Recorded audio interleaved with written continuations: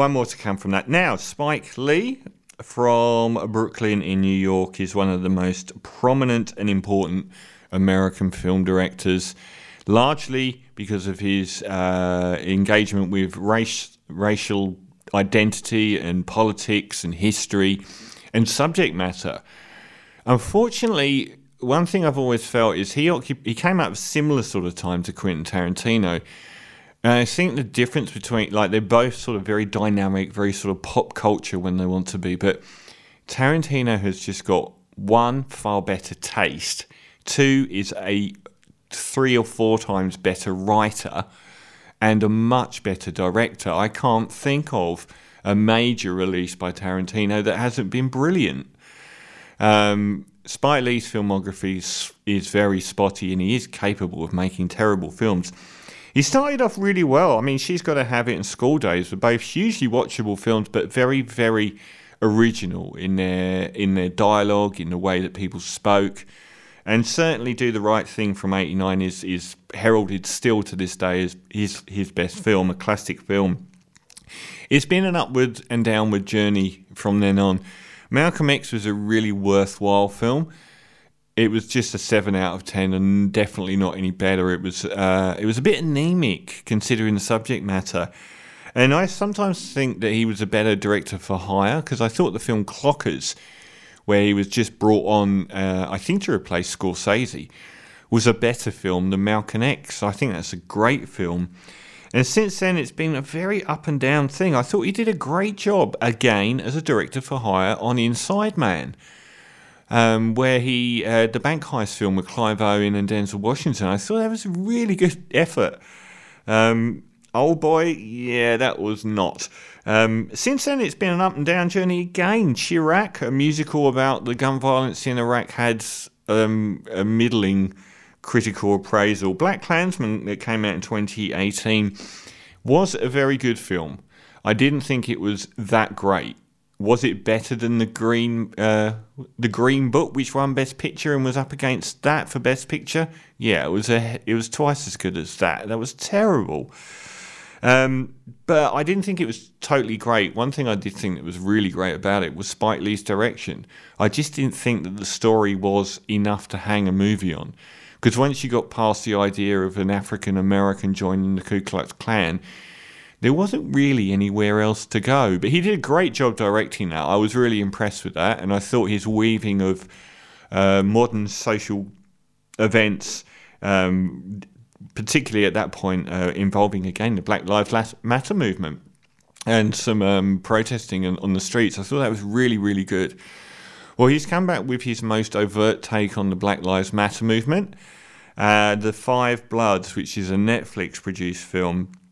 And this is his attempt to, I guess, reevaluate American war, particularly the Vietnam War, and particularly the amount of African Americans that have fought in both world wars, in Vietnam, and that still get treated like dirt and have been represented in those wars as cannon fodder, often from poor towns and often just used to make up numbers far in advance of their... I think they say in the course of the film, which is one of the few really strong points, they have a Vietnamese lady reading a news broadcast specifically for African Americans to try and destabilise the American war effort, saying about how they make up something like 11% of the population, but something like 33% of the soldiers in Vietnam. And it starts with the best part of the whole film, which is Muhammad Ali very cogently, very intelligently, and very articulately explaining why he won't be going to Vietnam, something that arguably the world's best athlete at that point was sent to jail over.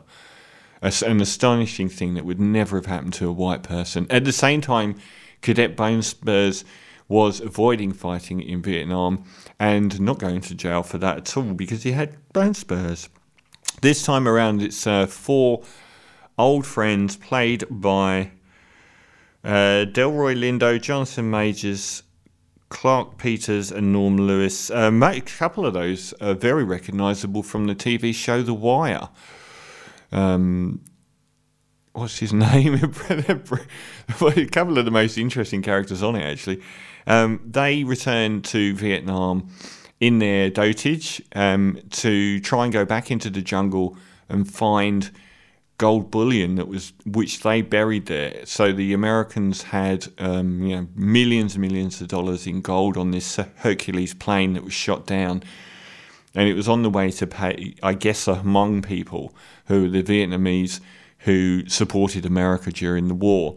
It was a payment for them, but they got shot to pieces, and basically they buried the gold in the jungle and could never find it again due to landslides, and they returned hunting down the gold, and obviously along the way it brings back all the memories and how they were affected by Vietnam and racial politics, and they basically head out into the jungle to try and recover this money in a road trip sort of film, which lets them all sort of their characters breathe, and you can find out how their lives were shaped after Vietnam, what their relationship with the Vietnamese people is, and they, it's like one thing that one's pulling them up about in this film is how many films have you seen where this is the basic premise, where returning to recover bullion that was hidden in the war. Isn't there about 10 films that have that exact same storyline, where people go back to get the loot, or where soldiers have stolen a large amount of money? There's dozens of films with this premise already. Now, this has got really good reviews, 92% on Rotten Tomatoes, and it comes right smack bang in the middle of the biggest and most consistent Black Lives Matter protests, which have gone global this time. I've done lots of shows on Black Lives Matter going back over since its very first appearances. I should put those in links because I've done multiple shows on it from like 5 years ago. But this is, for me, I think the most sustained global interest. A lot of the other times it is focused on an individual being shot, and then the riots erupt, it falls away, and then no one thinks about it again for a while. But this time around it seems to be much more cohesively painted as an ongoing systemic racism that America has, and then that's folded over into other countries that have systemic racial problems, such as Australia, and in particular the treatment of Indigenous Australians by the legal system here. So it's got a lot more legs this time, and the film couldn't have come at a better time. Now, I was really surprised watching this film. I think I've gone through the plot enough, really. 4 guys in their old age go to Vietnam, meet up with some locals who are helping them out as fixers, and then they have to go into the jungle, find where they buried this gold 3 decades, 4 decades previous, and then go back with it. And there's this underlying thing about how they're going to use some of it or all of it for the Black Lives Matter movement. And the other point is that their friend at the time, their squad leader, played by Chadwick Boseman, was killed during this event, and they also want to recover his bones and take them home for burial because he's never been found. And I really, probably my favourite way that they've dealt with the old part here, and I thought this was really interesting comparison with The Irishman and its famed ageing process. They just use the old actors in the Vietnam scenes alongside the younger people. And I think it works really well.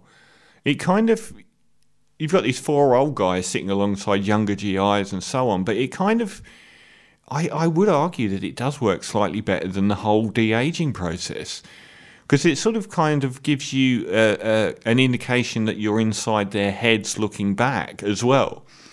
And they would see themselves as they see themselves, now. And I thought that was really clever and cheap.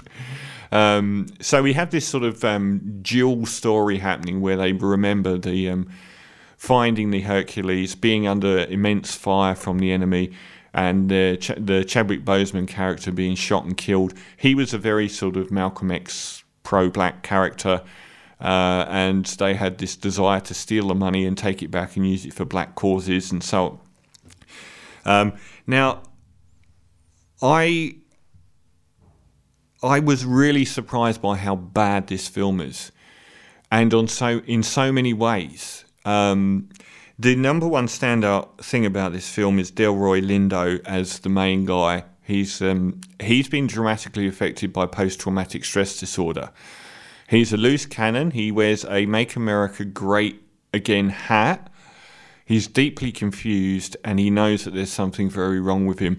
It's an awards-worthy performance. It's brilliant. He's a complicated man, and he blurts out horrible things, but at the same time, he understands that he is sick. And he has never been looked after, and his life's been destroyed by a number of events. And he gradually loses it as the film progresses. But I think it's an awards-worthy performance. I wouldn't be surprised to see him and Ben Affleck up there at the end of the year for Best Actor Oscars. No one else in the entire film gives a good performance as far as I'm concerned. Chadwick Boseman's character is highly credible, but he's not in it very much. He's like 3% of the film. All of the Wire alumni, the other main three characters, I thought were really perfunctory and not very interesting characters. This film struck me as more like an episode of The A-Team. It's very B-movie, very B-grade. It's got praise for cinematography. Its cinematography is rubbish. The Vietnam War is one of the most cinematic environs there's ever been. The greens of the jungle and the red of napalm and has been shown so many times in films. Obviously, Apocalypse Now being the most obvious, but many films have got stunning cinematography of war in the jungles or even in Stanley Kubrick's case in the cities of Vietnam, and it's been shot so amazingly. I can't believe they're giving credit for the cinematography here. It's really rote and quite bland and TV standard. I didn't rate the music. The music choice in it, if you were to ask me, a black person in 1969 looking at the world, what's the most obvious choice of album? It's Marvin Gaye's What's Going On, which basically soundtracks the whole film. And that's just too obvious to use that music throughout the whole film. There's not really much else in the way of music in the film that I found interesting at all. So I didn't like the cinematography and I didn't really like the sound. The characters weren't developed at all, I didn't think. They have a very pally... One thing about this film is it was taken from a spec script that was due to be made by someone else. I think you could turn these characters white without actually changing too much. I can imagine it being like Clint Eastwood and some other old-timers going through the jungle. I thought the black experience in it was very mildly played. I wanted something that was polemic. I wanted something that was very hard-hitting, because that's what we need now, is something that isn't afraid to pull any punches. I found everything being said here to be very, very obvious and quite blank. And to be honest, I found the setup morally highly dubious, which is, okay, so they're going to get reparations for being black people in the Vietnam War because they were treated like dirt. Now, the money was for the Hmong people, who are an oppressed minority in Vietnam who were treated terribly for their support of America. So they're just stealing money that was meant for another oppressed minority, which is a bit odd, I found.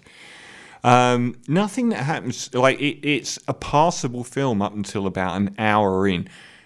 There's no way this film deserves to be 2.5 hours. It is so overlong.